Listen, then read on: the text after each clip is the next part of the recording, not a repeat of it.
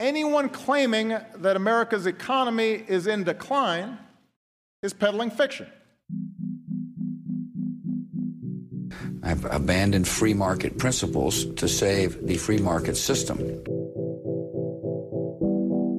But we have to pass the bill so that you can find out what is in it. Raising the debt ceilings does not increase our debt. It does not somehow promote profligacy. I know words. I have the best words. Nobody knows the system better than me, which is why I alone can fix it.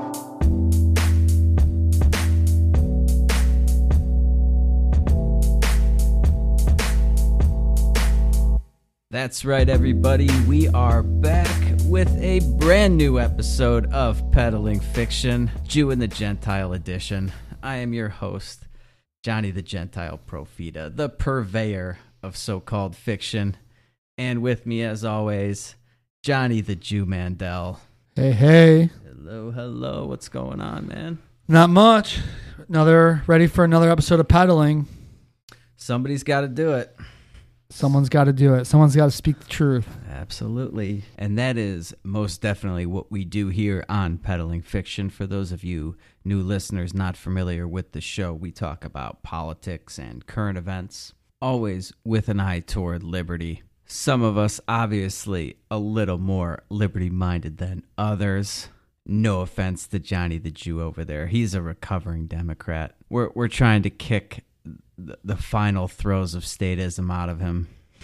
But we all have to go through that phase. Some of us come from the left, others from the right. And eventually, hopefully, everybody sees the light. Oh, that rhymed. Not always so poetic on the show. But anyway, what's going on, man? Labor Day coming up this weekend. Yeah, we got a 3-day weekend. Are you going anywhere? You have any plans? Probably spend the day in Madison visiting a friend who just had a baby. But other than that, gonna try to get some good weather, grill out a little bit. Your alma mater. Yep, alma mater, Wisconsin. What about you? Hopefully I will be getting together with some friends and firing up that grill. You know, you saw in my fridge that I have a pretty substantial pork butt waiting to be cooked up. What was the price per pound? I think it was 99 cents a pound. It was something ridiculous. Like that whole thing was under $10. Yeah. I'm amazed at how cheap pork is, the price of pork. Yeah. And so I saw it at the store. And of course, I was just going in to get like a couple things. And I was like, oh, 99 cents a pound. So I got 3 of these friggin' things. And I think I only brought like one grocery bag with me.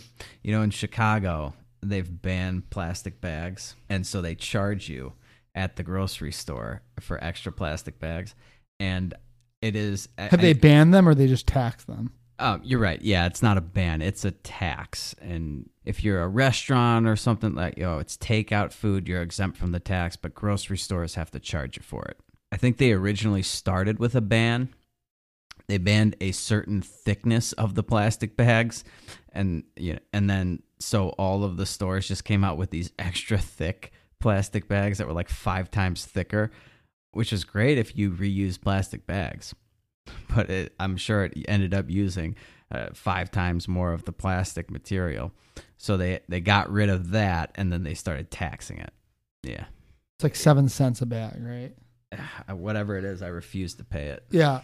It is. It could be a penny a bag, and it's 1 fucking penny that I'm not gonna give. Right.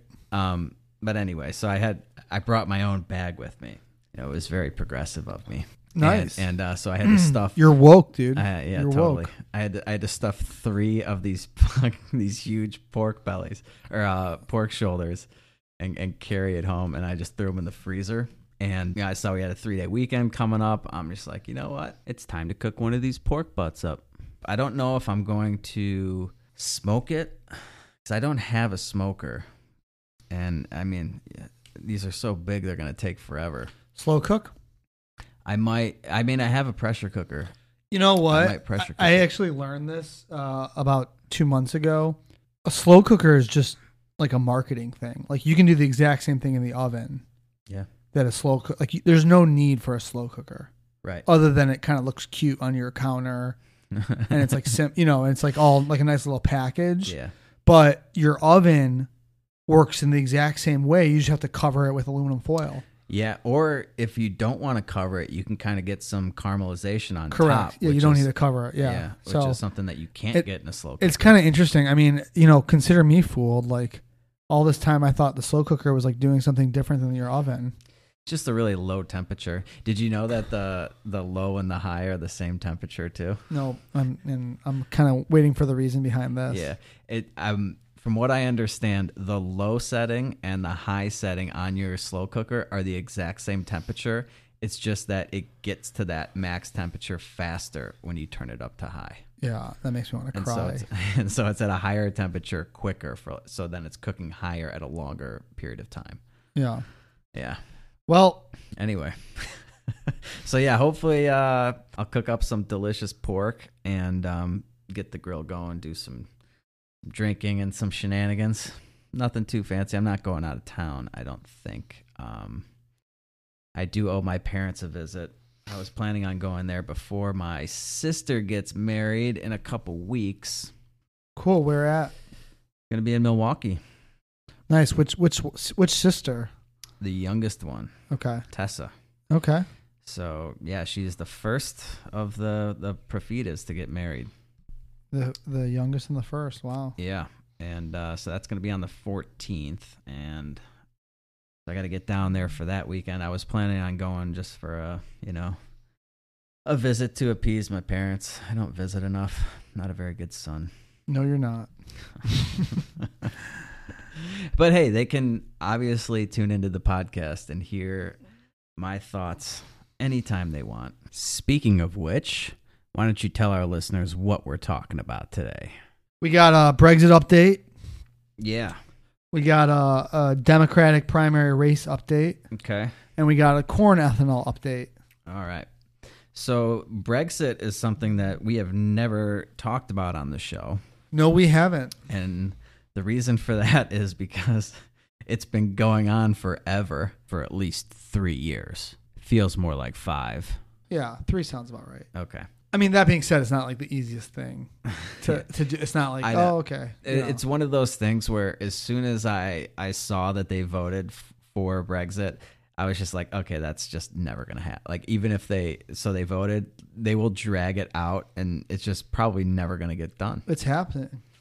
Okay, so, well, let's back up. And by the way, like, contrast this to, like, let's say they ended the United Nations tomorrow. Like, nothing would change. You'd be like, oh, okay, a few peacekeeping, like, battalions would basically go back home, but that's about it. Yeah.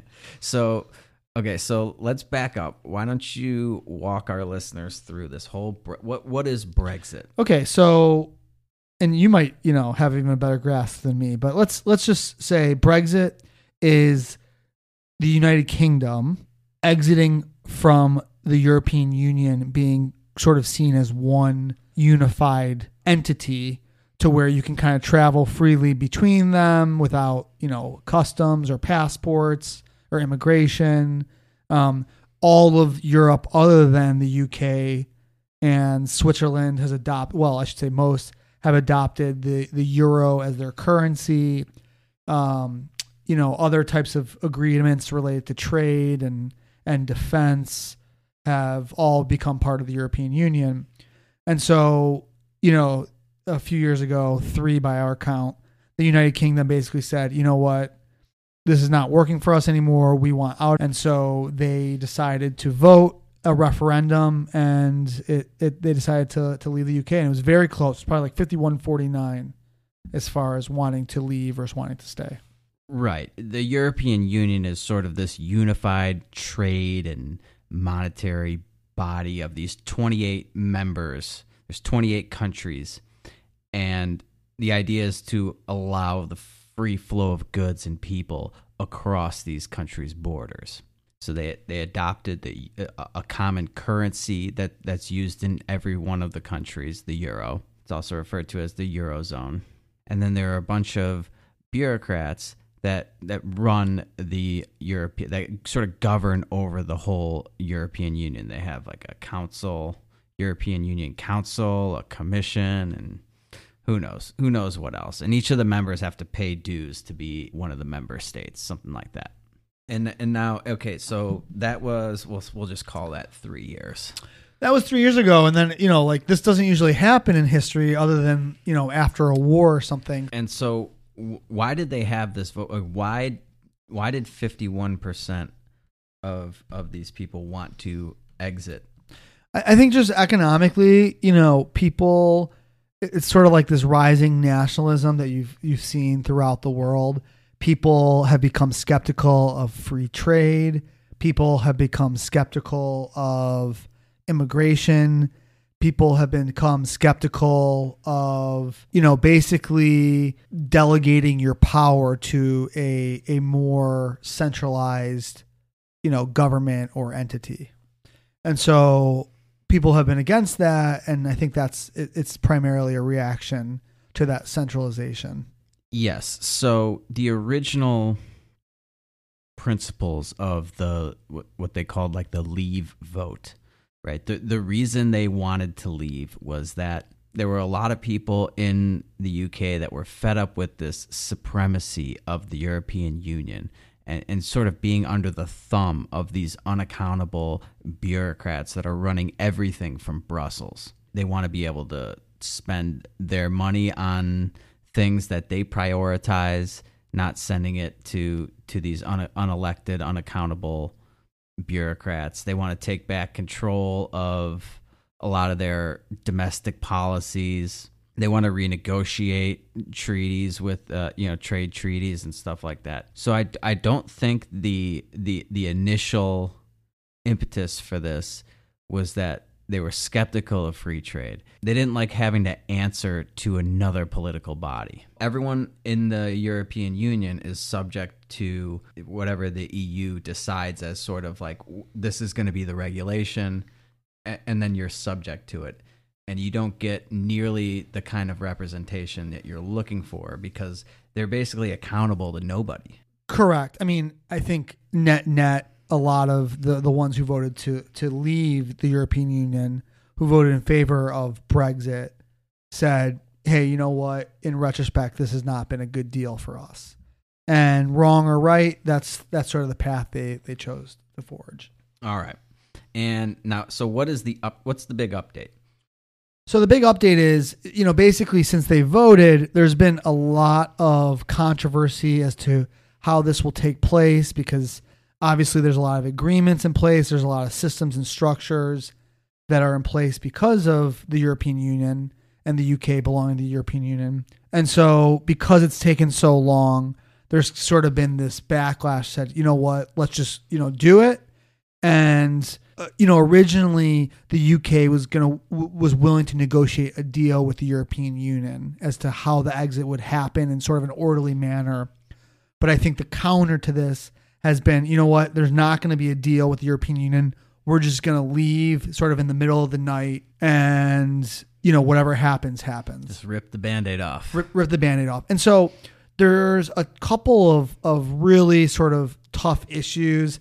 I think the biggest issue has to deal with Northern Ireland and Ireland, in that there wasn't supposed to be a border between the two as part of an agreement between Northern Ireland and the UK back when there was sort of internal strife and civil war. It basically goes back to Northern Ireland and Ireland were, Northern Ireland and the UK were at kind of civil war between each other for a lot of the 20th century. And there was a ceasefire, I think in the late 80s or early 90s. And part of the ceasefire and sort of the ending of that civil war was UK agreeing that Northern Ireland and Ireland wouldn't have a border ever between the two. Because Northern Ireland and Ireland wanted like one unified Ireland. And so now, because Ireland is part of the European Union and Northern Ireland is part of the UK, the fact that there will now be a border between the two seems to be sort of a big issue. But I think that's one they can work through, even if they don't sort of have a wide-standing deal. I mean, again, this is happening. I guess my question to you would be, what's your thoughts on Brexit? Like, I know a lot of people from the UK in the working world who are kind of white collar, who I've come across with in my professional work, who basically were against Brexit and thought it was, a huge mistake and kind of an embarrassing thing for the UK. Well, let's start with what their argument for it being an embarrassment and a bad idea. They think that integration into the European Union is progress, is sort of economic and societal progress. How so? I think they think that all the sort of benefits of it, meaning free trade, being able to work with other European countries on policy, I think they thought that overall that was a good thing net, and they consider that quote unquote progress. Okay. Yeah. So my view on this is 180 degrees the other way. I am all for decentralized government. No government at all, in fact, but the less government you have, the better. The closer your representation is to where you live, the better. And I think this is Stockholm Syndrome in action. The idea that there's free trade in the European Union is complete nonsense. The idea that any of these countries have free trade is ridiculous. We don't have free trade. We have these 1,000-page agreements with all these rules and regulations and all these special interests influencing these agreements. Free trade you don't need an agreement for free trade. People can just engage in it. And people are we're so propagandized and brainwashed into thinking that we need these wise overlords and we need this government apparatus to protect us and to facilitate all these things. I think it's a disaster. Well, I mean, practically speaking, the ability to engage in free trade in the European Union and to sort of move freely throughout does depend on membership into the European Union, right? Because in lieu of that membership, now the UK actually has to have a separate agreement with the European Union on a number of factors. So right, but that's only because they have the European Union in place. If you get rid of that, you don't need any of these agreements. Free people just engage with each other and they just voluntarily interact. But yes, because you have this European apparatus, the European Union apparatus in place, you have to go through that infrastructure. And that's why it's not really free trade. There's foreign countries that are not in the EU, they can't, there's all sorts of rules and regulations keeping their goods and services out. I guess my first question to you is, I am for decentralized government as well. I am for as close to representation as you can get. But my question to you is, are you for free trade? Are you for the free movement of people across Europe? Because I kind of see a contradiction in the viewpoint here in that, you're for all these things and yet you're kind of also for them leaving the European Union. Like, isn't that a bit of a contradiction? No, absolutely not. The contradiction is saying I'm all for localized government, but being pro-European Union. That's the exact opposite of localized, decentralized government. I think they're mislabeling things. I don't think what the European Union says is free trade is actually free trade. It's government-managed trade. And it's government-managed trade by a bunch of unaccountable bureaucrats. They're bureaucrats of bureaucrats. They're like a derivative of bureaucrats. It's like the worst possible situation. So if there's any contradiction here, it's the idea that a small, localized government leads to more freedom of interaction, freedom of more liberated people, and at the same time being in favor of this leviathan of an unaccountable government of governments. Well, let's take the bureaucrats out of it. How do you take the bureaucrats out of it? Because it's a bureaucracy. I mean, I'd love to take the bureaucrats out of it. I'd love to take the bureaucrats out of everything. That's the point. Yes, but I think the European is a relatively light bureaucracy. And I don't even think the backlash is about the quote-unquote bureaucracy or the overlords. Because I think, in these countries, their governments are still calling sort of the main policy shots. The European has a relatively light hand in policy. What I do think the European is a framework for free trade and free movement throughout the countries. I think that's what the main backlash is that people in the UK who voted for Brexit saying we don't want free trade with the other countries and we don't want free movement with the other countries as well. That's what they're against. I don't think they're against free trade. And I really think you're wrong here. I really think you're downplaying the size and scope of the European Union. There are thousands of regulations that they impose on all these countries, just blanket regulations. They add to the cost of everything. And it's like you said at the beginning, like it's not localized, so the people don't have any control over it. There's no controlling this thing.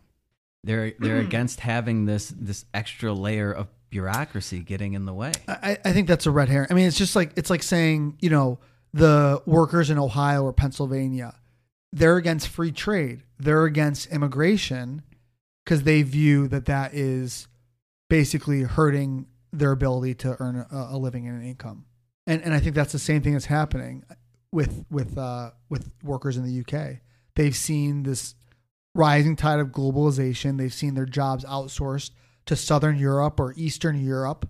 I'm sure, no doubt, I'm sure there are a certain percentage of the people who voted for Brexit who are thinking that maybe this is my path toward using my own government to protect my job, some sort of protectionism like that. But that still does that. Those were not the original. That was not the original charter of this movement. That's not what instigated it. And even if that is why they voted for it, that doesn't mean that withdrawing from the European Union isn't a good thing, isn't a liberating thing. This is going to liberate the people of the UK from the control of a massive government apparatus. And it's the European Union in general, in and of itself, is still protectionist. It's just that it's 28 countries that are protecting themselves from the rest of the world. Like other countries cannot send their goods, cannot trade freely between these countries. There's all sorts of rules against it. So it's protectionism. It's just protectionism for 28 countries instead of one country's protectionism. I don't see why you can't just get out of the European Union because it's a disaster and then just have your own country. I mean, they're going to have their own country, but again, trade and free movement of labor.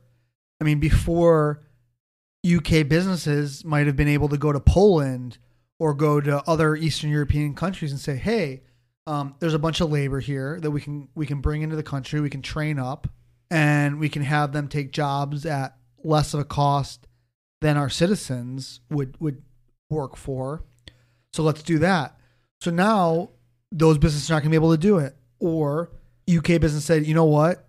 Before we had a factory in Eastern Europe, and now we're not going to be able to do that anymore. We're going to have to bring the factory back to the UK because we're not going to have this free trade framework in place anymore. Can't they just put their own agreements in place? Yeah, but I mean, that's the point of the framework, is that it sort of is an overarching framework that makes it very easy to do trade with all different countries. So, yeah, I think they are going to, but I think it's going to be a lot more difficult. I also think part of the reason of leaving is they don't want those frameworks in place. They don't want free trade. No, it's just that they want to have more control over the agreements. They don't want to have to answer to the European Union. I don't know how else to say it. And it's not just that. Like, this whole thing will fail. The EU will fail. It's only a matter of time. You have Greece, Italy, Spain. All these countries are bankrupt. They're not pulling their own weight. They continue to get bailed out. That's another thing. All these, like Germany, UK. You think they like bailing out these countries who don't work at all? That can't go on forever. That's part of it too. They're tired of being taken advantage of by all these freeloading countries. And I just know that overall, the more government you can eliminate, the better. Right. I think the reason is the same thing. I mean, you've got people in this country that want to eliminate NAFTA. You've got people in this country that want to, stop immigration in its tracks because of the economic impact to jobs. Right. That's why you shouldn't have governments. If you get rid of governments, then those people can't do anything. They can't lobby their government. They can't influence their government to put protections in place to shield them from competition. So you get rid of the European Union, you get rid of your other bullshit governments, and then you just have to operate in a free market.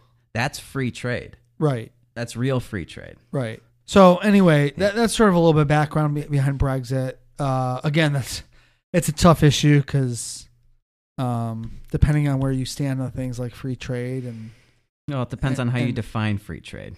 If you define it like the government, where they take all these words and they completely pervert the meaning of it like they do with everything, then yeah, free trade. Free trade is managed government trade with thousands and thousands and thousands of regulations blanketing everything that you do. Or there's actual free trade with no government coercion involved at all. yeah. So anyway, next topic, we're going to do a race update, a Democratic race update. yeah. Not an update on race relations. So most recently, as of the airing of this podcast, Kristen Gillibrand, or is it Gillibrand? I think I heard Gillibrand. Doesn't matter. She's Gillibrand gone. dropped out of the race. She didn't qualify for the next debates. Yeah, You want to yes. give a little background about that? Right. So they've done the first 2 rounds of debates, and they had like 24 candidates or something like that. And they're trying to whittle down the field. And so in order to qualify for the next round of debates, you had to meet 2 criteria. You had to have 130,000, I believe it was, individual donors. And it didn't matter how much they donated, as long as it could have been $1, and that counts as a donor. And then you had to qualify at you had to rank at least 2% in 2 separate approved by the DNC polls. That's their way of whittling down this field to, I think they'll be down to 10 when all is said and done for this next round of debates. Yeah, sounds right. Yeah, Kristen Gillibrand did. So she didn't just not make the cut, she dropped out of the race altogether, right? She dropped out. Yeah. So she wasn't going to make the cut, and I guess she's reading the writing on the wall here. I don't know if she even hit 2% in the polls, probably not. But I know for a fact she didn't meet the donor threshold of 130,000. And it's pretty funny because I saw her campaign a couple days ago, seeing that they needed a bunch of donors. Started, she's selling these shirts, these Gillibrand 2020 shirts to fund her campaign, and they were $30 a pop. And she was putting them on sale. All you had to do was donate $1 to her campaign, and she would give you a shirt. And it was sort of a last-ditch effort to try to get into this debate. But, I guess somebody else will have to explain to all the white women about their white privilege now that Gillibrand's out, Yeah, I mean, it's funny, this Trump tweeting after this happened. This could be Trump trolling, or this could be what he really thinks. But he said, Kristen Gillibrand has dropped out of the presidential primary. I'm glad they never found out that she was the one I was really afraid of. Now, funny enough, I actually thought Gillibrand was a strong candidate. I think Trump basically respects anyone from New York, being a New Yorker himself. So I actually think he respected her being a senator from New York. He probably also respects de Blasio, even if he won't admit it ever. But in this case, he might have actually just admitted it. I mean, I think he's trolling. I never really gave what a weird troll, though, if that is trolling. That's funny. Like, yeah, it's funny, but, behind every joke's a little bit of truth. So anyway, Gillibrand's out.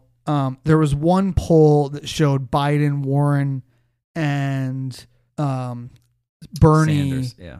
tied, but I read that poll had a sample size of, get this, 300 people. Okay. Okay, that's pretty. So the margin for error, the director of the poll even said the margin for error is, first of all, why would you even do a poll of 300 people? I mean, you and I might as well go out there and do a poll at this point. Just grab 10 people on the street, see what they think. I could poll our listeners. Poll our listeners. But I mean, at least then you'd have thousands. You'd have a respectable one. That's right. But then I read a different thing that Biden actually is up by a lot. He's got at least a third. So I think at this point, Biden is comfortably in the lead. So, and Biden's your guy, right? He's your horse? Personally? I mean, not necessarily that you're going to vote for him, but you think he's going to be the nominee. I mean, I'm a percentage guy, so I think he probably has about a 50% chance. which is, flip of a coin. Yes. So I think the field's 50%. I think Biden's 50%. Have you been following all of his recent issues? I can put it that way. The last 2 weeks. Yeah, He's been gaff machine. He's been a train wreck the last 2 weeks. Gaff machine. So my thoughts on Biden are I think he is a very weak candidate. I know he's polling very well, but I just feel like the support for him is literally just because he's the front runner, and he doesn't have a passionate following. Nobody really is all in on Biden the way they are with Bernie Sanders. Right. Or Warren. Yeah. Warren has a lot of intense support. Yeah. And I feel like if tomorrow, let's say that poll wasn't, bullshit, it wasn't just 300 people, say it was 100 million people and Biden was polling below Bernie Sanders, I think all of that Biden support would jump ship the second that he loses or he starts to slip in the polls. I could be wrong, but I think Biden has really strong support among black voters. Because of the Obama thing? I don't quite know Obama why. connection? I think there's probably a combination of things. I think, the fact that he was the VP and he's got great name recognition, but, black voters are a really strong constituency among the Democratic primary. Yeah, they vote 96% Democrat. Outside of Iowa and New Hampshire, they're really strong. So, but here's the thing. Obama's not even endorsing Biden. Yeah, but at the same time, I'm reading that he's consulting the campaign, and I don't think Obama needs to. I think a non-endorsement is just as good or almost as good, because it's not like Obama saying, "Well, Joe, maybe you're a little too old," or I don't know, man. I remember when Biden had to sort of walk back the fact that Obama wouldn't endorse him. That he would much rather have a full-throated endorsement from Obama than any behind-the-scenes work that may be going on. Come on, let's get real here. An endorsement from Black Jesus would go a long way toward helping Biden, and he's not giving it to him. I don't even think he cared about. I think he only chose him as his VP so they could win Pennsylvania. maybe. I don't know about this. I read a whole thing, by the way, about it was him, Kane, and one other guy who was the potential VP. And I think Biden was done because Obama had worries about if he won, how he would actually govern this thing, right? And he thought that Biden kind of came with this wealth of experience, which is kind of funny to me. What is he like? What is Biden running on though? What's his pitch to America? Back to normalcy. Return to normal. Yeah, I guess. I mean, I watch his campaign ads, and it's like, yeah, I'm gonna restore the soul of America. Can I tell you something? Do you remember? I mean, look, Obama, love him or hate him, and I know you hate him, but yeah, not my favorite. Obama, love him or hate him. I remember going weeks without ever hearing about the president of the United States, without ever hearing about Obama. I'd go weeks, okay? Nothing in the news. You go off to Hawaii for a few weeks. I don't know. That's because he was a Democrat and he had the mainstream media in his pocket. I mean, they gave him a lot of, they threw him a lot of shade, dude, he's man. not tweeting like, hey, Fox News no longer works for me. We got to find a new network, right, on a daily basis. He definitely didn't tweet as much, but I mean, if the media covered Barack Obama like they did Donald Trump, you would have been hearing a lot more about him. You would have. Yeah, I mean, or you could just, maybe Obama was more Republican and Trump is more Democrat, and that's just how our crazy effed up system ends up working out. That you can only do things that, basically the opposite party would ever do. It'd be a good political study. Well, I mean, Barack Obama's basically a Republican now compared to the Democratic platform. Yeah, I mean, if you look at a lot of the policies, other than healthcare. So, but I don't think that Biden has a very compelling message. Return to normalcy. It's like, okay, fine. Like he's playing up Charlottesville like it was this huge thing. It was like a couple of years ago. That's his big thing. Like Charlottesville, return to normalcy, and I'm Obama's guy. I will say, I think the policy differences between both parties have kind of been whittling away for like the last 30 or 40 years. Yeah. So we're not seeing a big gap. And so, yeah, you're running on personality and what I can do. Now, that being said, Bernie and Warren do have some big policy differences. I will say I saw a poll that 22% of Democrats support Medicare for all, which is surprisingly weak. I mean, I thought it was a lot higher. So I think given that, Warren and Sanders' candidacies are in trouble because if you can't, I mean, that's their signature issue.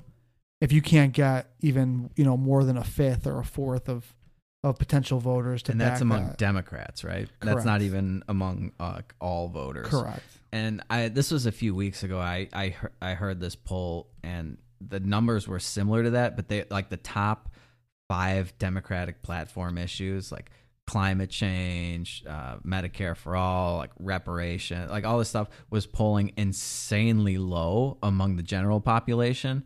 And even when you got into the Democrats, it was like, yeah, they couldn't even get above 50% on any of them.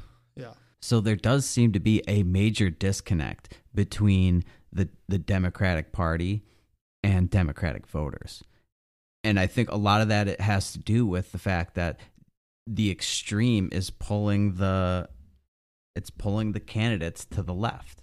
It's forcing them to take unpopular opinions in order to sort of win over the support. This is the party has moved toward Bernie Sanders and Elizabeth Warren, and yeah, all these polls are saying that is not what the majority of American people are interested in.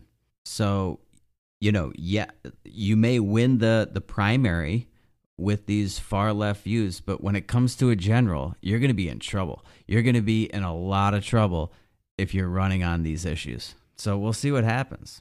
Anyway, who else we got? Elizabeth Warren and Bernie Sanders. They're basically going to, you can't have both of them, right?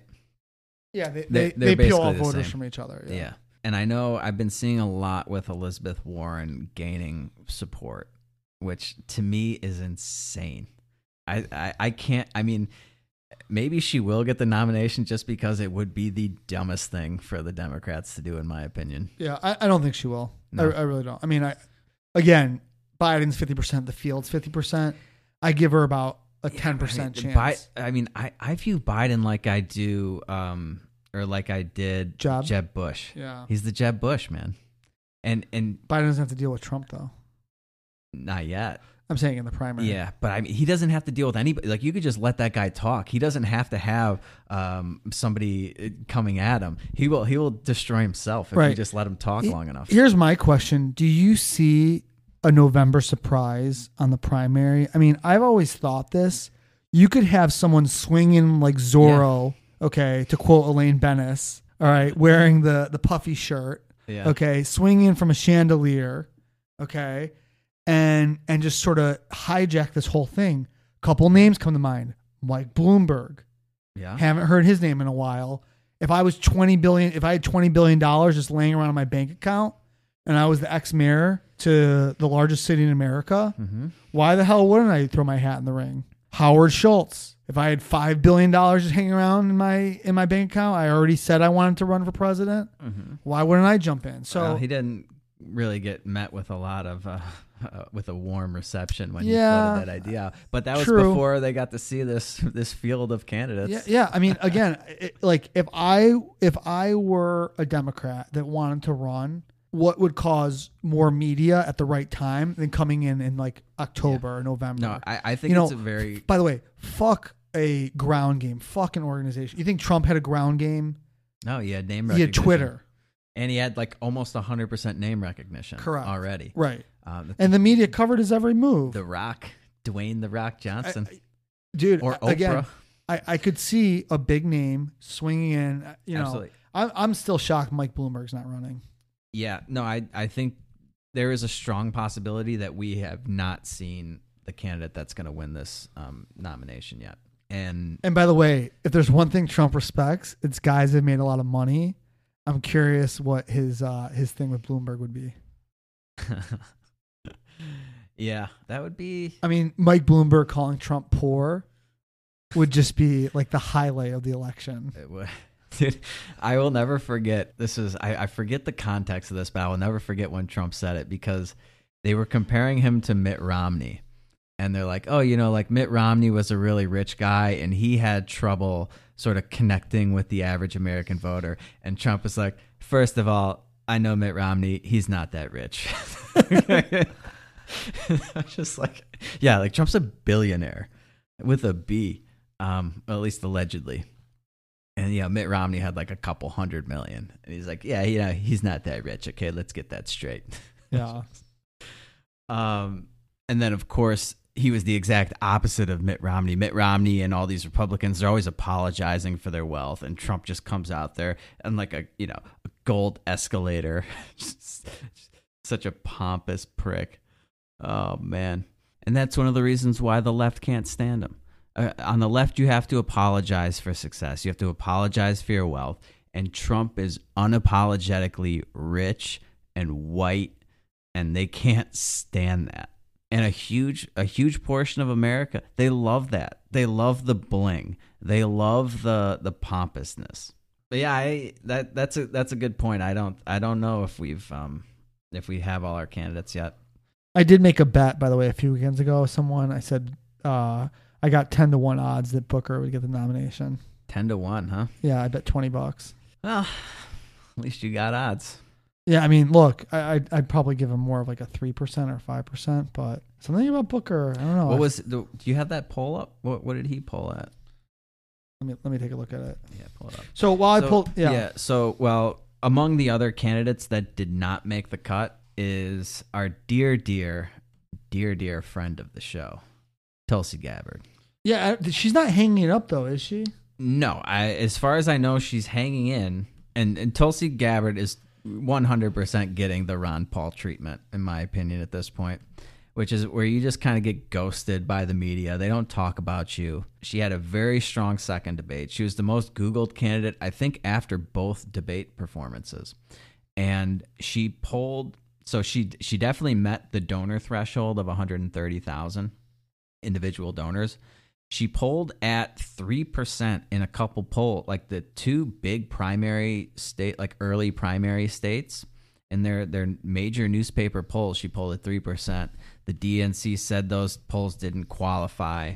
The ones that the DNC approved, she didn't make the 2% cut. So she's out of this next round of debates. I think that's a shame. She's the only candidate that has a sort of a different message. Right. At least first and foremost, she's anti-war, which I, of course, like, being a huge proponent of the non-aggression principle. And in just so many, I mean, she's so bad on just about every other issue. It's very difficult for me to sort of look the other way on all of her other policies.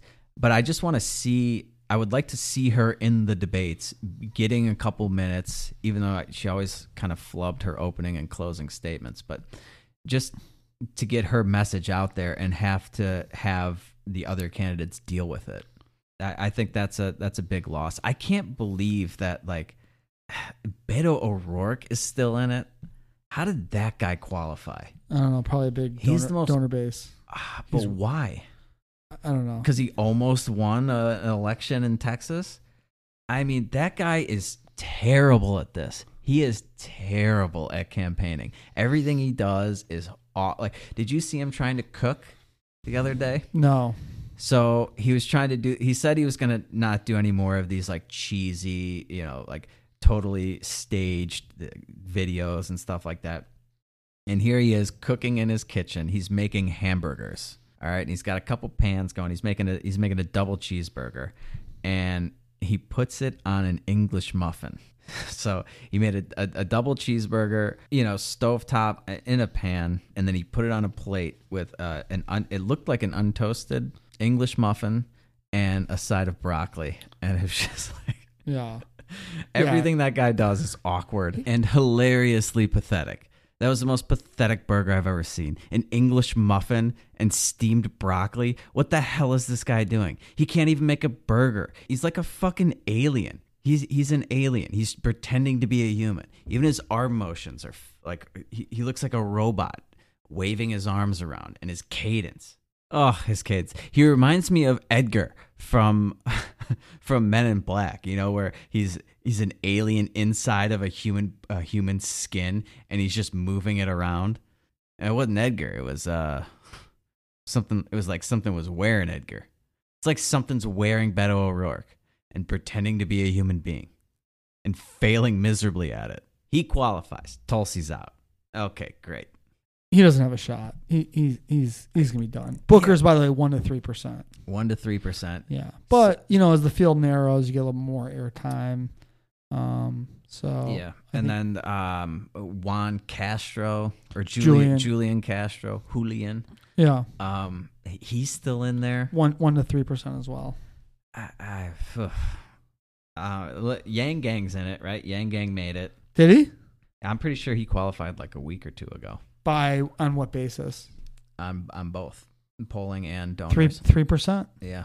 So yeah, he's in it. He wants libertarians in his camp. Yeah, I know he does. He specifically called out libertarians. He's the only one that addressed us personally. Yeah. So I don't see Trump addressing libertarians anytime soon. No, Trump. I mean, so Trump has a challenger. Correct. That's another thing we need to. Joe Walsh.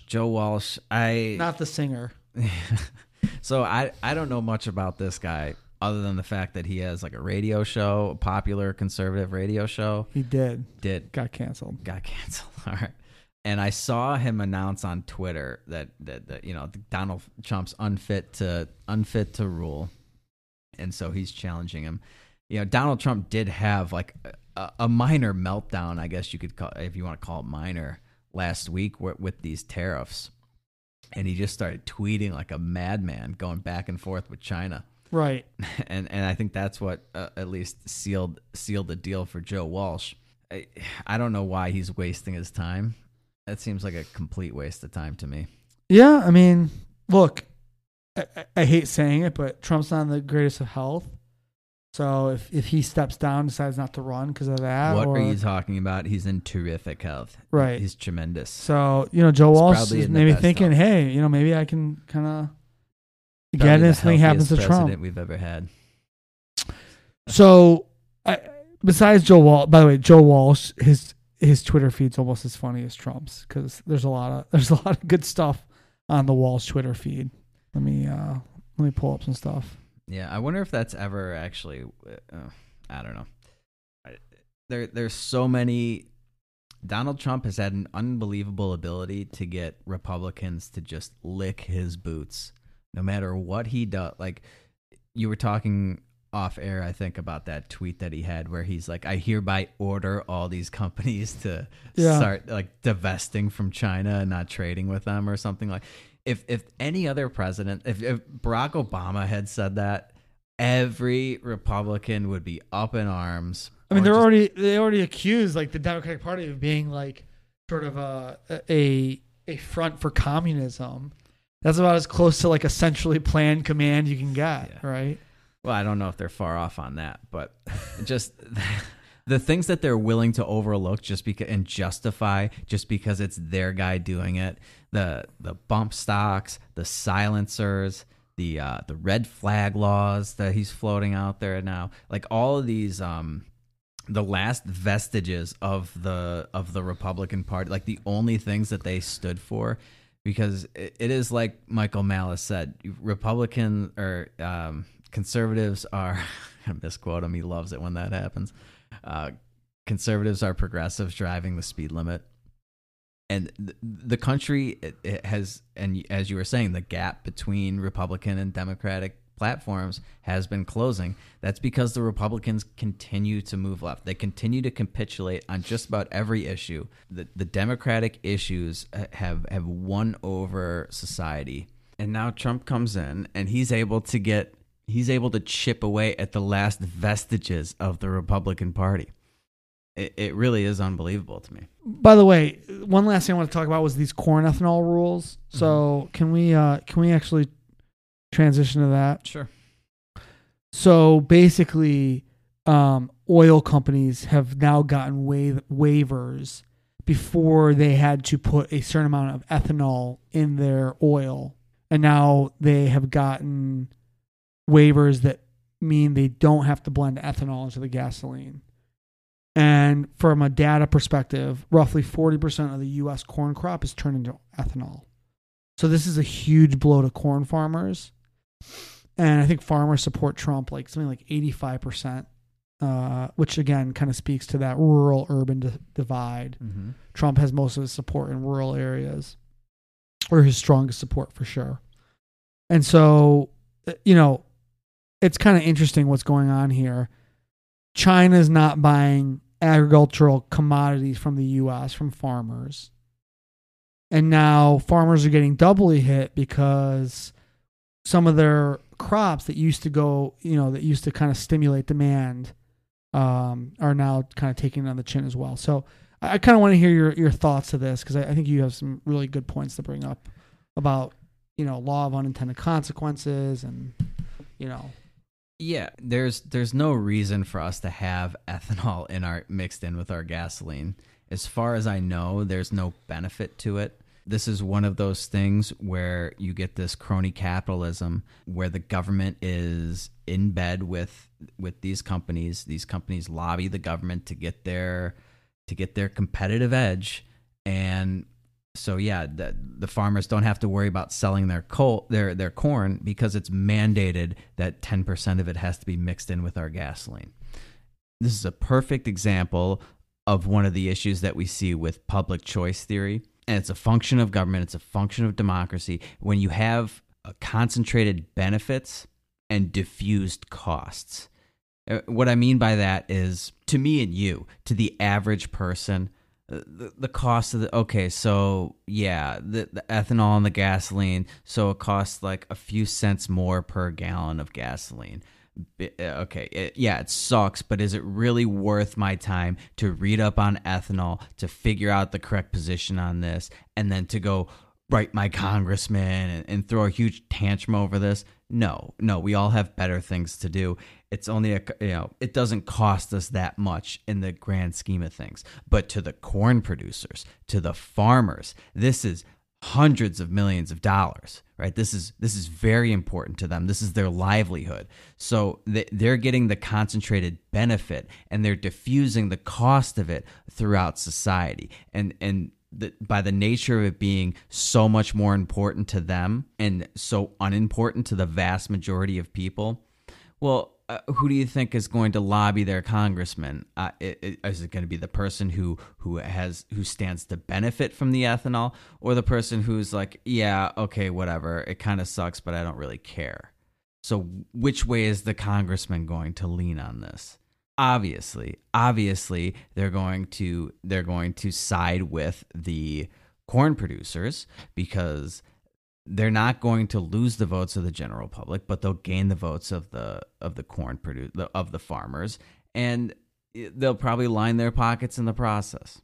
And even though overall society, the vast majority of people would be better off without this ethanol additives into our gasoline, even though it benefits a very small number of people at the expense of the majority, we end up with this policy anyways. It's another great failure of democracy, public choice theory. You see this a lot with sugar, with sugar tariffs. You see, it's very expensive to produce sugar in the U.S. because we do not have the right climate for it. But all of the sugar producers in the U.S. have lobbied the government to put tariffs on sugar being imported from the countries where it's much easier for them, where sugar grows naturally. So they artificially make foreign sugar more expensive to make domestic sugar more attractive. And so all of the American people end up paying more for sugar. But yeah, it's it's like 30 cents more for a bag of sugar. And it's not much to you and me, but to the sugar producers, it's hundreds of millions of dollars. It's the same exact thing. Concentrated benefit, diffused cost. It plagues our system, plagues it. And by the way, produce prices in the U.S. are like outrageous compared to other countries.